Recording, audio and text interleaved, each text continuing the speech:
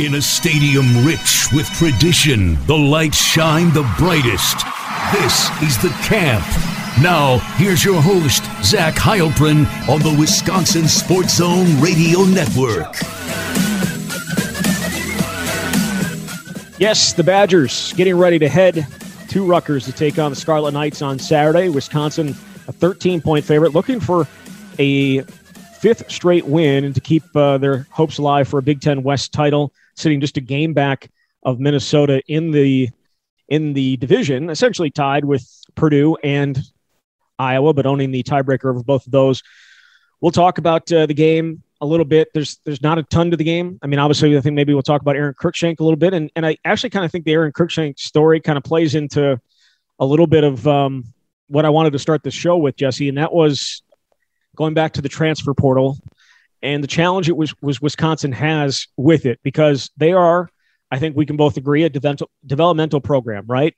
They are a program that not necessarily guys are going to come in and play right away. For every Jonathan Taylor, as Paul Chryst said, there's a whole bunch of other guys that maybe aren't playing until their third or fourth year, and sometimes that's difficult for guys. Now, I think with some of these transfers, whether it's Caden Lyles or Dante Burton, they've been around the program for quite some time. You know what I mean? So it's I don't know if it necessarily fits with that, but I did find your article, especially the title, interesting.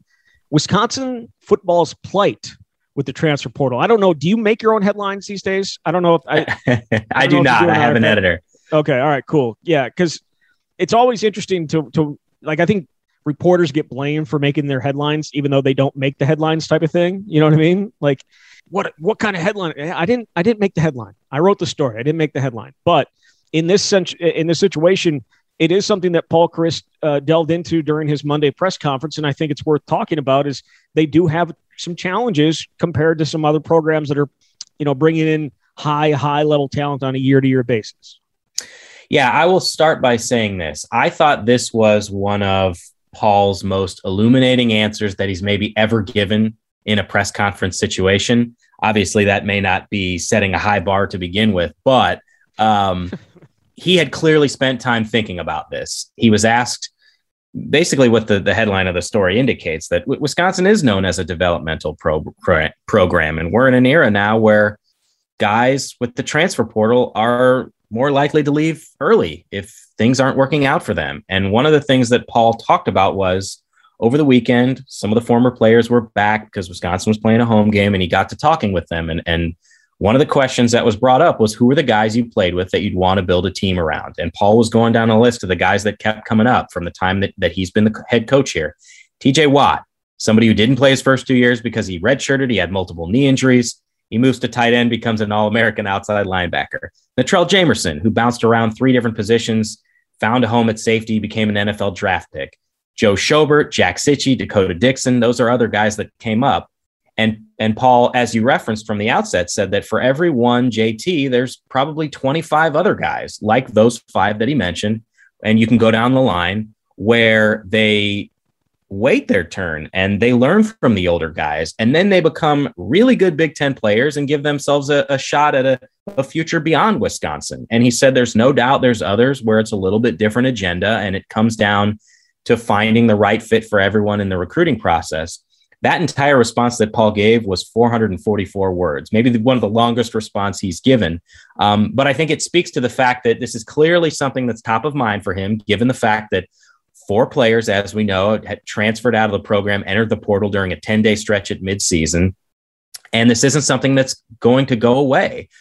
You mentioned that Caden Lyles and Dante Burton are guys who had gotten their opportunity, but the other 2, Quan Easterling and Devin Chandler, had really barely played. And if they had stuck around, I think would have had big roles moving forward. Just to point this out, you mentioned Natrell Jamerson. It's essentially what Devin Chandler's role was, right? Like early on. I don't know. Obviously became the kick returner maybe a little bit later in his career. I think certainly that was the case in 2015. But when he first came in, he was a wide receiver.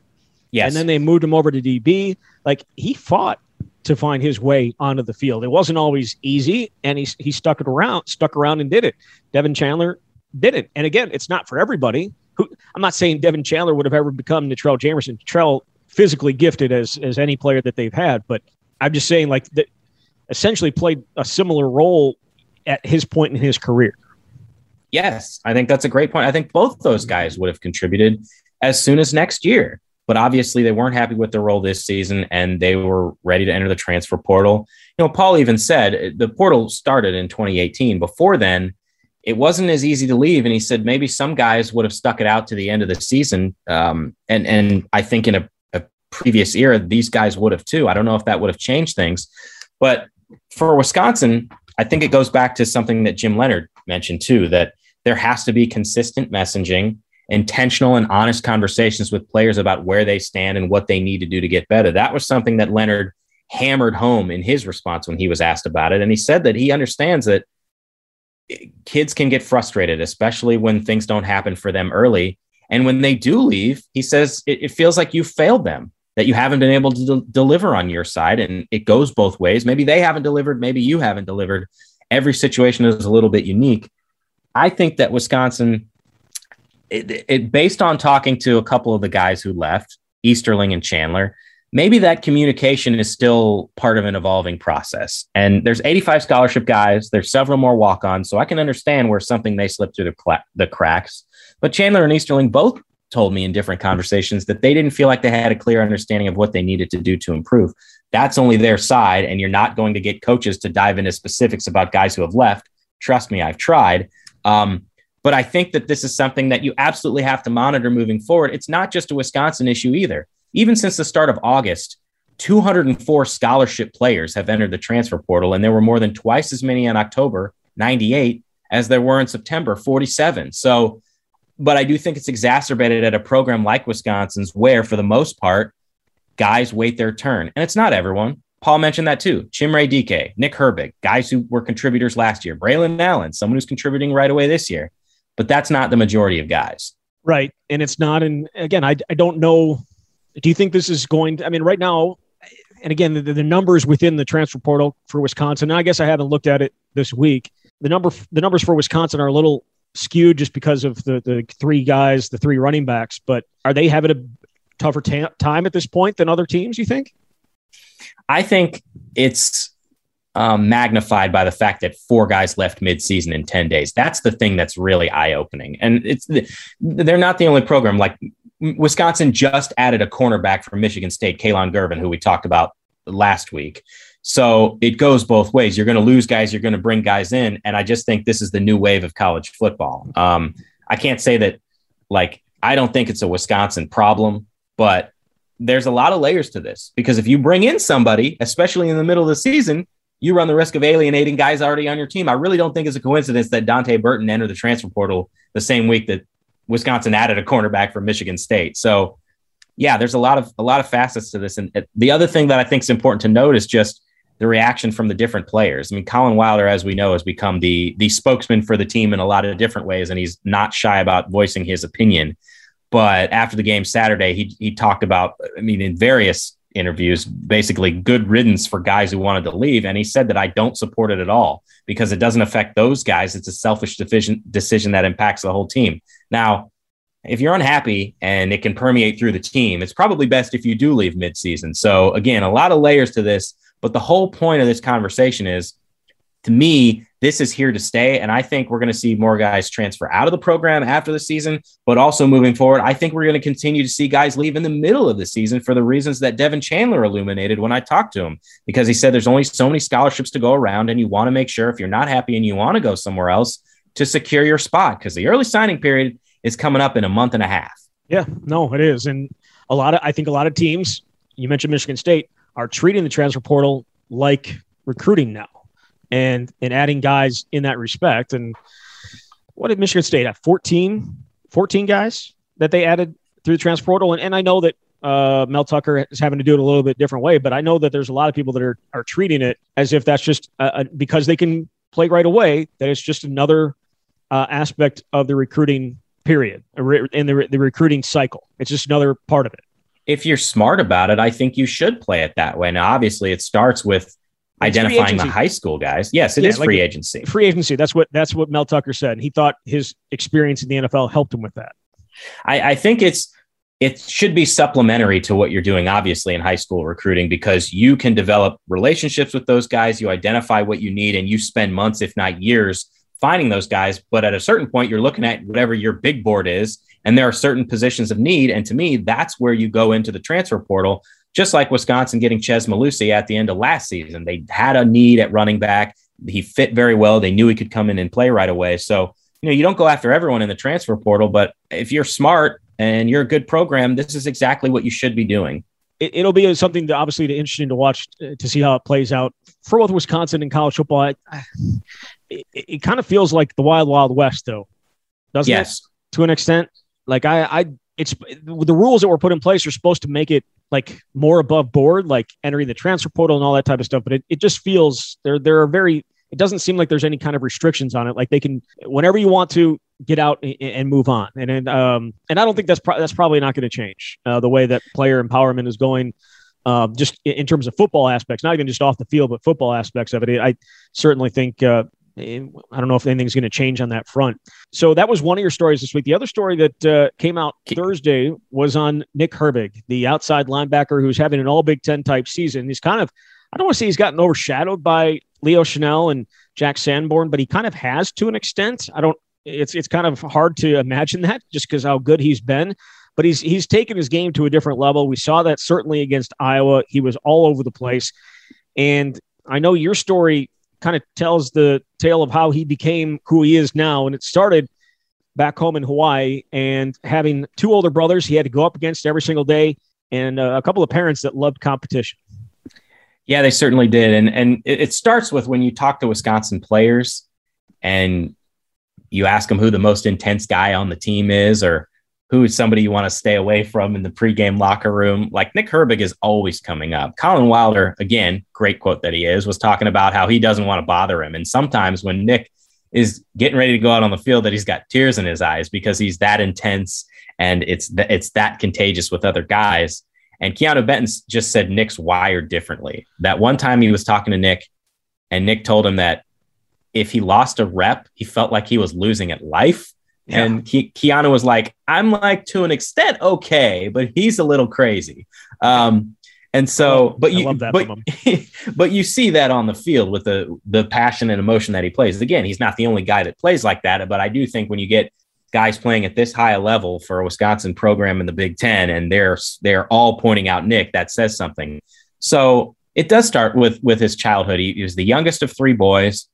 One of his brothers is an offensive lineman for the Philadelphia Eagles. And so those were big guys, and he would often get beat up. And I had a chance to talk to Nick's parents, Robin and Bruce, and Robin said that in my household, everything was a competition. She talked about how they would have a stack of quarters around the house and they would start to throw quarters against the wall to see who had to do chores, like anything to make a competition out of who had to do dishes or take out the trash and stuff like that. And there were a couple of anecdotes that I thought really stood out about how Nick's family approached competition. Like they would have competitions about who could eat the fastest or who could drink the most milk. They would have games in the basement where like they would each throw a ball up in the air, and whoever caught it could turn around and chuck it as hard as he wanted at the brothers. But Robin told me a story about when Nick was in sixth grade. He was playing a football game. They had some family friends around, and they were going to go out to eat afterward. And Nick played a terrible game. It was like the worst game he'd ever played. And he was really excited because his mom said he was thinking about the hamburger. And Bruce told him, "You don't deserve a hamburger. Get in the car. We're going home. Everybody else can go have one." And the whole point was that if you're going to go play a sport, you better dedicate yourself to it. So I think it was probably a little bit different mentality for Nick growing up from a lot of other people. But I also think that sort of shaped his identity and who he wanted to become. He saw his older brothers go through it. He saw the way his family was competitive and they never let him win. Bruce played Connect Four and beat him like hundreds of times in a row. By the way, I don't know if you saw the picture, but Nick was walking into Camp Randall Stadium off the team bus on Saturday to go to the Iowa game, and tucked under his right arm was a box, and it was Connect Four. So he was going into the stadium to play Connect Four. So the whole point is he's got a unique mindset. It comes from his family, but that family is going to have two guys that wind up playing in the NFL. If Nick plays at this level, I wouldn't be surprised to see him after his junior year go to the NFL. Like, he's on that trajectory, it seems to me. And he's here for largely one reason, right? The NFL. I think that's another important point. This is where I think Wisconsin can excel in recruiting when they do go outside the state. Nick is a perfect example. You develop a pipeline of guys who go to the NFL. Over the 4 NFL drafts before Nick committed, 6 Badgers that played outside linebacker were taken. And that is one of the main reasons that he wanted to come here. He'd never even visited the Midwest when he came out to Madison and then committed on his trip. And so that's how you start to have success with out-of-state 4-star prospects. And he's made it clear from the beginning. And again, he is on that path. Yeah. TJ Watt still paying dividends for Wisconsin, right? 100%. Yeah. Watt's one of the guys that he watched. Yeah. Yeah. So obviously he's been fantastic, was great against Iowa. The other guy that continues to be the story for Wisconsin, especially offensively, not just because he's only 17 years old, but because of the the games that he's put together, 4 straight 100-yard games. That's Braylon Allen. I know you got another story coming up Friday on Braylon Allen. You had a chance to talk with a number of guys, including Gary Brown, about his star pupil. What was your biggest takeaway from what he said, and what are some of the things that people should be excited to read about? I mean, I think anybody who's watched Braylon sees what a ridiculous physical specimen he is, but also how quickly he's put this thing together. When fall camp ended, he was still 5th on the depth chart. Maybe you could have said he was 4th, but Brady Schipper at least had a better understanding of the offense, and you see what he's done now. I thought it was interesting. I was talking to Graham Mertz about when he had a wow moment. He said that Braylon posted some highlights after some of his high school games during the spring season. And there was the second game of Braylon's season. He ran for 4 touchdowns against Neenah, 154 yards on 9 carries. And there was one run in particular where he broke through the hole, spun off a guy, outran 2 more dudes. And Graham was so impressed that he got out his cell and he texted Braylon half jokingly, "We're going to start a petition to have you come in as a running back." Because at the time, he was going to be, if not a safety, a linebacker, right? And And Braylon said that was the first time that he really thought like, oh, you know what? Yeah, maybe. So that's when he started texting Paul Chryst. That's when he started having conversations with Gary Brown. And Braylon told me that he didn't think it was really going to happen full time. He thought like, I'm going to play defense, but maybe I won't get very many snaps as a freshman. So throw me on offense for a couple plays like Jabril Peppers or something. And obviously we saw that Wisconsin decided to put him at running back. You don't get very many guys that are 6'2", 238 pounds that can do what he's done. But from then it was just the development that he's made so quickly. Gary Brown talked about that he had some special skills. At first, Gary said that he thought maybe this guy can be a serviceable Power 5 running back because he's got some tools. And then he realized the more he watched him, like, oh, he can be a really good Power 5 running back, which now seems obvious, but they worked on a lot of the small details, understanding protections, how to run routes. I mean, I remember a play early in spring practice or in fall camp when he was lined up in the goal line and Chase Wolf walked over to him and had to relocate him to where he needed to be. I mean, there's so many small details that you have to learn. But Braylon was able to do it quickly.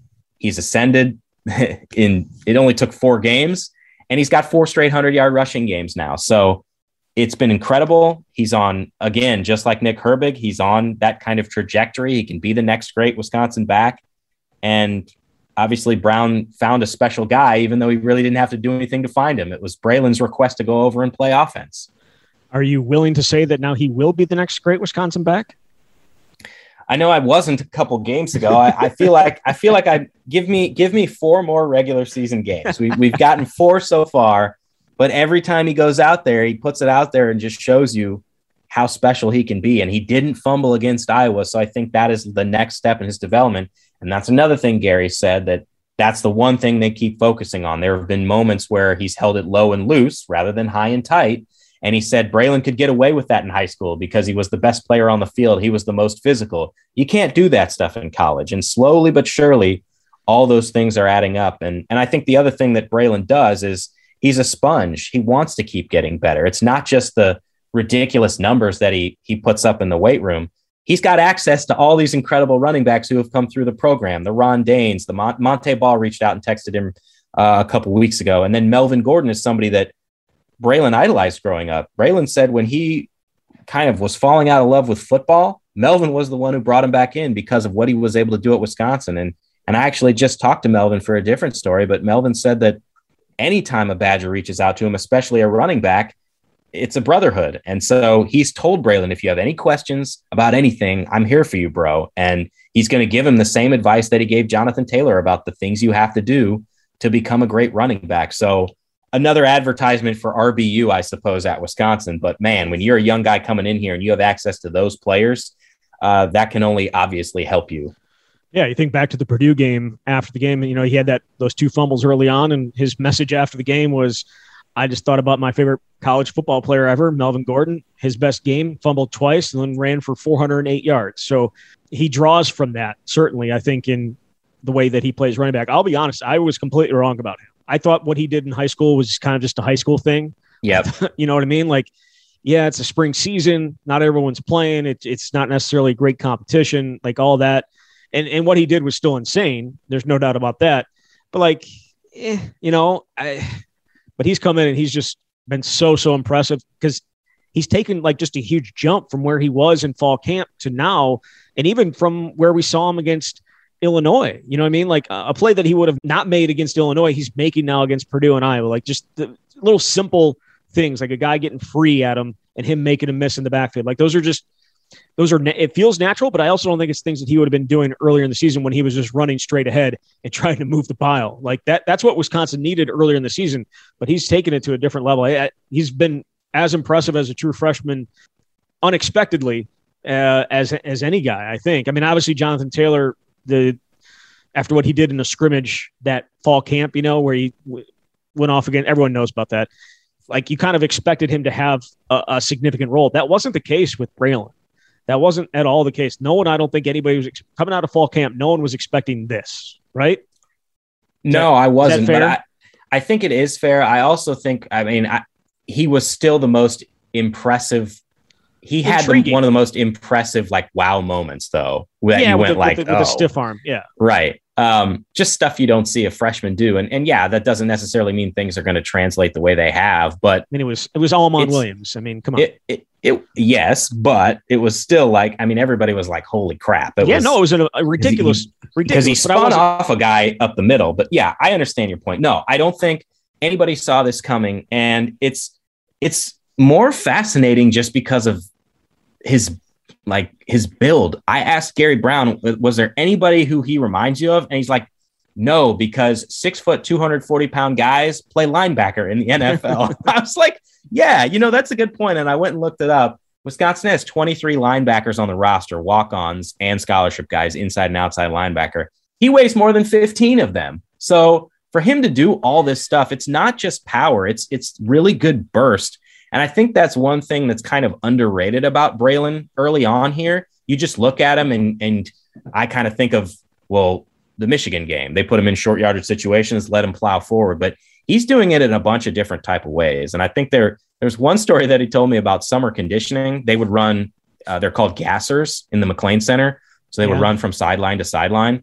And anybody that played football growing up knows gassers. Yeah. In basketball, it was suicides. Either way, horrible, not very fun. Not so ideal. They put them into 3 groups: linemen, mid-skill, which is like running backs, tight ends, linebackers, the bigger running backs, and then the skill guys, defensive backs, receivers, smaller running backs. So they put Braylon with the mid-skill group, and he's like, I was running with the mids, and I was just killing everybody. I was finishing first every time. So one of the strength coaches put him with the skill position guys, the fastest guys on the team. And he said the very first rep he won. And everyone's looking around like, oh no, he's 240 pounds and you can't let him win. So everybody started to run faster and Braylon still finished in the top 5 every time. So I do think that was sort of a very early moment that made guys around the team realize it's not just the crazy weight numbers. He's got speed and it's just a unique combination for a guy his size. No doubt, for sure. And he's going to be put to the test again. They're going to throw him a bunch of times at Rutgers on Saturday, Wisconsin, and looking for that, as I said, 5th straight win, trying to keep their hopes alive. A few over-unders here as we get into Rutgers. One note on Rutgers, obviously I think a lot of people are interested in Aaron Cruikshank, who obviously transferred from Wisconsin to Rutgers, and whether he's going to play. It sounds like it's still up in the air. He has not played since October since he got hurt October 3rd. Greg Schiano told reporters on Monday that he doesn't know about him, that it's going to be close, that he wants to play, that he's been trying to, but there's a difference between wanting to and then being physically able to, and he's not sure right now. That would be obviously a huge lift for Rutgers because I think we all know how explosive he can be. But looking into this game, it feels like a huge mismatch again for Wisconsin's defense. There are a lot of things that Rutgers does well, especially defensively, but their offense doesn't scare anybody.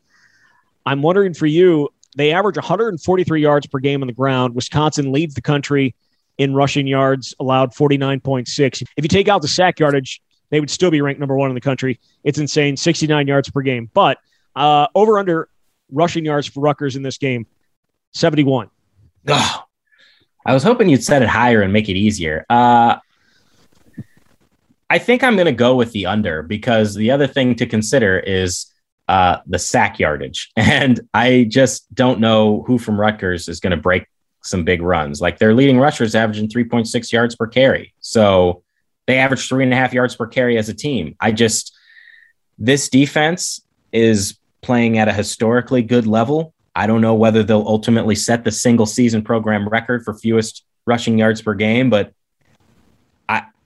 they go out and prove it every week. And I don't think this is the game where some team's going to run right over them. And 72 yards isn't exactly running over anyone, but I'm still taking the under. Yeah, the under is an easy one for me. One for me. Yeah. Wisconsin, meanwhile, over under 143 yards rushing for the Badgers. Can I ask why you set it at that number? You can. And then I will have to go and find Rutgers rushing defense because I think I may have looked at Rutgers rushing defense and offense, and because I both have them down as 143, and there's no way they're both 143. The defense is 143. Don't tell me. Rutgers. Holy crap! It is both 143. So I didn't screw that up. I thought I realistically thought I screwed that up. No, I didn't.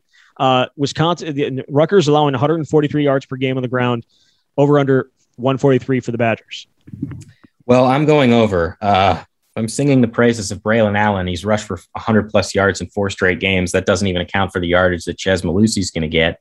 I think they found something, obviously, with that 1-2 dynamic. Now, Chez says he believes they're the best running back tandem in the country. I don't know if I'd go that far, but they've been a big reason in helping to turn things around the last 4 games. The O-line has helped. I think the O-line in the run blocking is playing much better, and I expect them to hit the over on that number.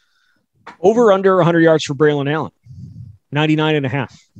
Yeah, that's a good number. You know what the hell? I'm going to go over. I don't think the streak stops here. We march on. Yes, they do.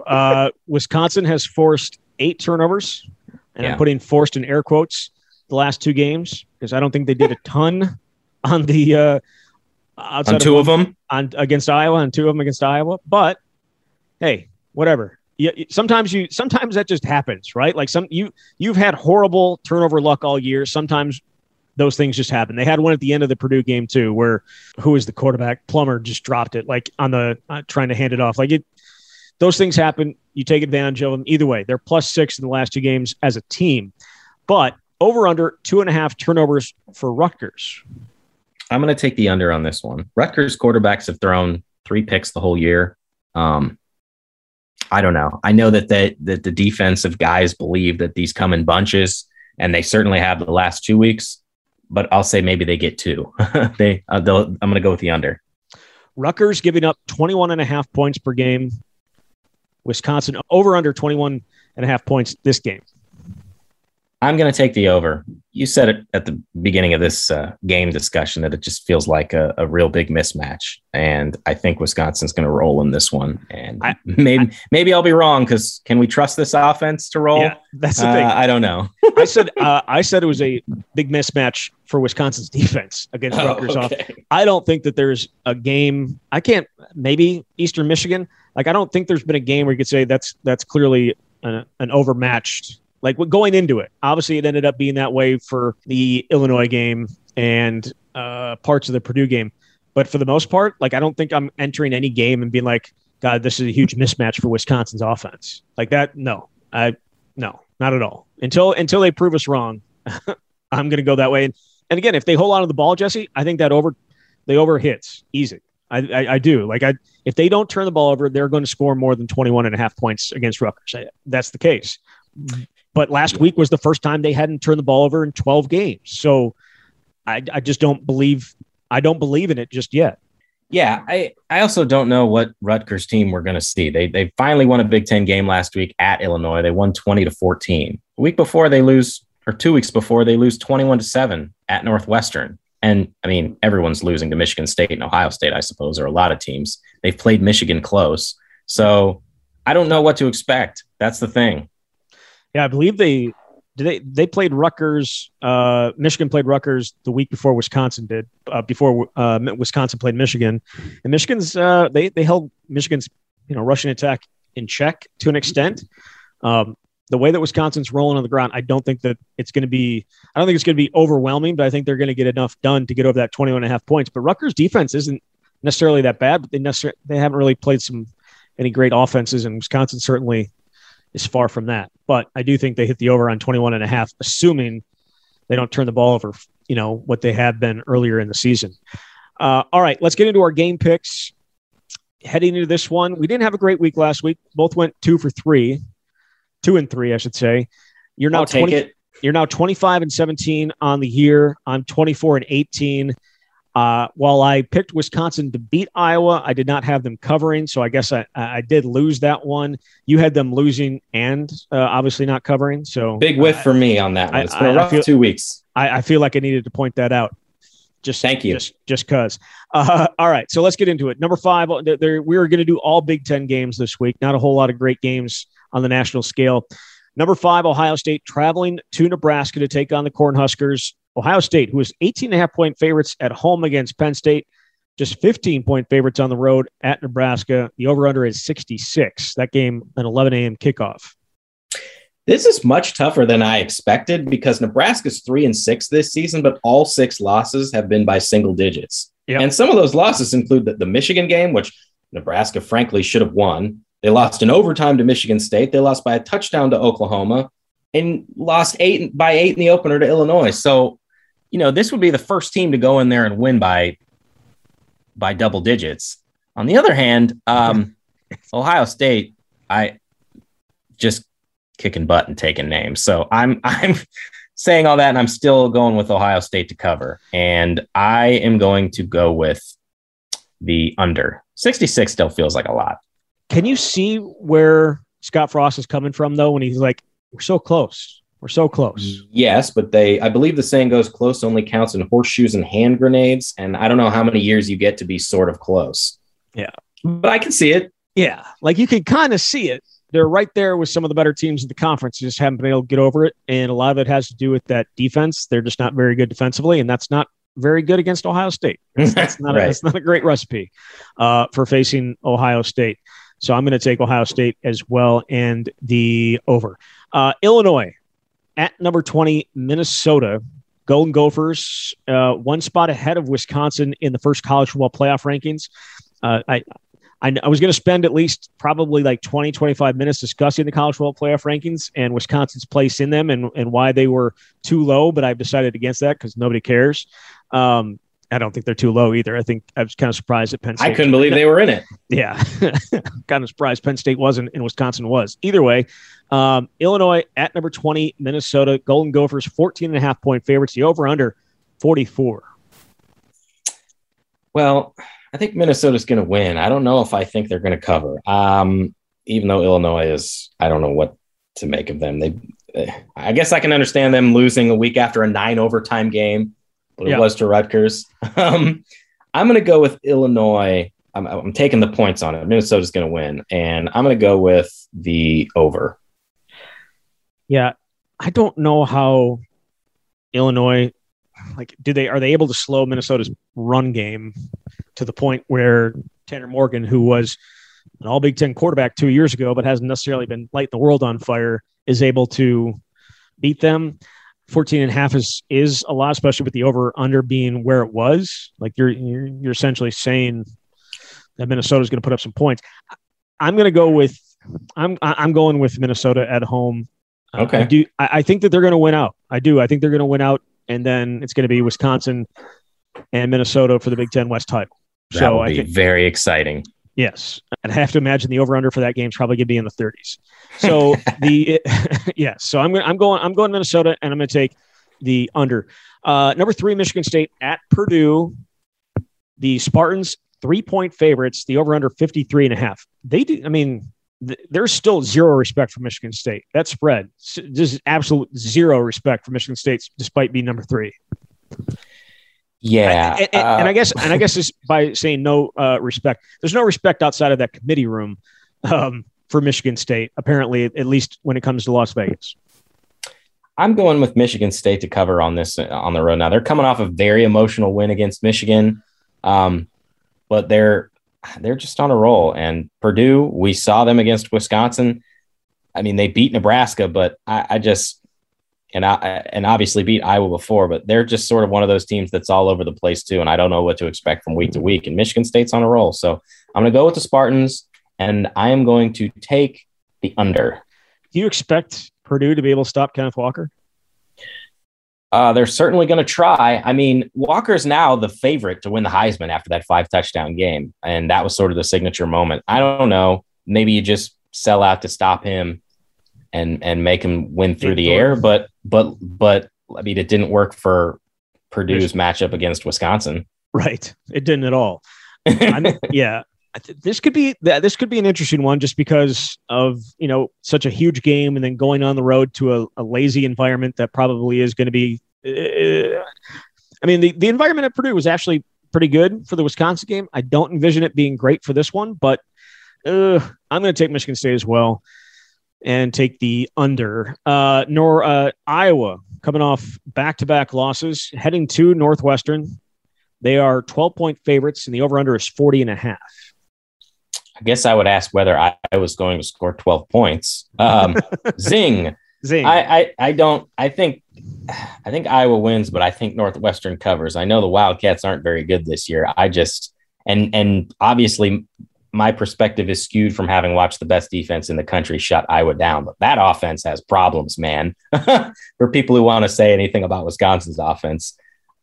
So I'm gonna pick Northwestern to cover. I'm going to think Iowa wins. I'm going to take the under. Yeah. I mean, the fact remains that Iowa's offense benefited so much from what their defense was able to do turnover wise earlier in the season. They're averaging like 1.5 points per possession, not off a turnover, but off of turnovers. There's like 3.5 per possession. Like it was just a huge amount, and they haven't been able to force those turnovers of late. These last 2 games, Wisconsin and Purdue have turned it over a combined 1 time. So if they don't force turnovers, their offense is going to struggle. I kind of think that they start forcing some turnovers this game. So I'm going to take Iowa and the over in this one. It's after what I saw last week, that's a horrible decision, but I'm going to do it anyways. Indiana at number 7, Michigan. Wolverines 20-point favorites. The over under 51. That is an awful lot of points. I'm sort of torn on this one, but Indiana's not that good of a football team. They're 2-6. I'm going to go with Indiana to cover, though. And I'm going to go with the over. Okay. I'm going to take Michigan and the over. Yes, I need to get a game back up on you. All right. So Wisconsin at Rutgers, number 21, Wisconsin, at Rutgers. The over-under 37.5 for a third time. It's in the 30s for a third time this year. And Wisconsin is favored by 13 at last check. I think I took the under the previous 2 times, right? When it was in the 30s. Yes. And you hit 1 of 2, I believe. Yeah. 13 points for this Wisconsin team. I'm going to pick Wisconsin to cover, and I'm going to go with the over. Break out the balloons. It's party time in Piscataway. Yeah, 37.5 is such a low number for these 2 teams, just based on the history of these 2 teams. It's not like Wisconsin's had a great passing attack the last 3 times they faced them, and yet they were able to beat them by double digits in all 3 of those games. Ran wild the last time the game was in Piscataway. It was a rainy game. It was horrible. New Jersey, there's probably way too many people on this that listen to this podcast from New Jersey, so I'm not going to say anything bad about New Jersey. But they produce great running backs. How about that? It does. It's not anybody. I don't think it's anybody's favorite trip. I'll say that. So either way, I think Wisconsin does run wild. I think their defense stacks up Rutgers, and they cover that 13 and hit on the over as well. So we'll see. Rutgers is not the same team that it was. I mean, Greg Schiano certainly has them playing better defensively than they have in the past, but I'm still going to go with Wisconsin here. All right, we will be back Sunday at some point to talk and recap the game and then look ahead to next week as well. Jesse, thank you very much. Thanks, Zach. All right, there he is. Jesse Tillman from The Athletic. You've been listening to The Camp here on the Wisconsin Sports Zone Radio Network.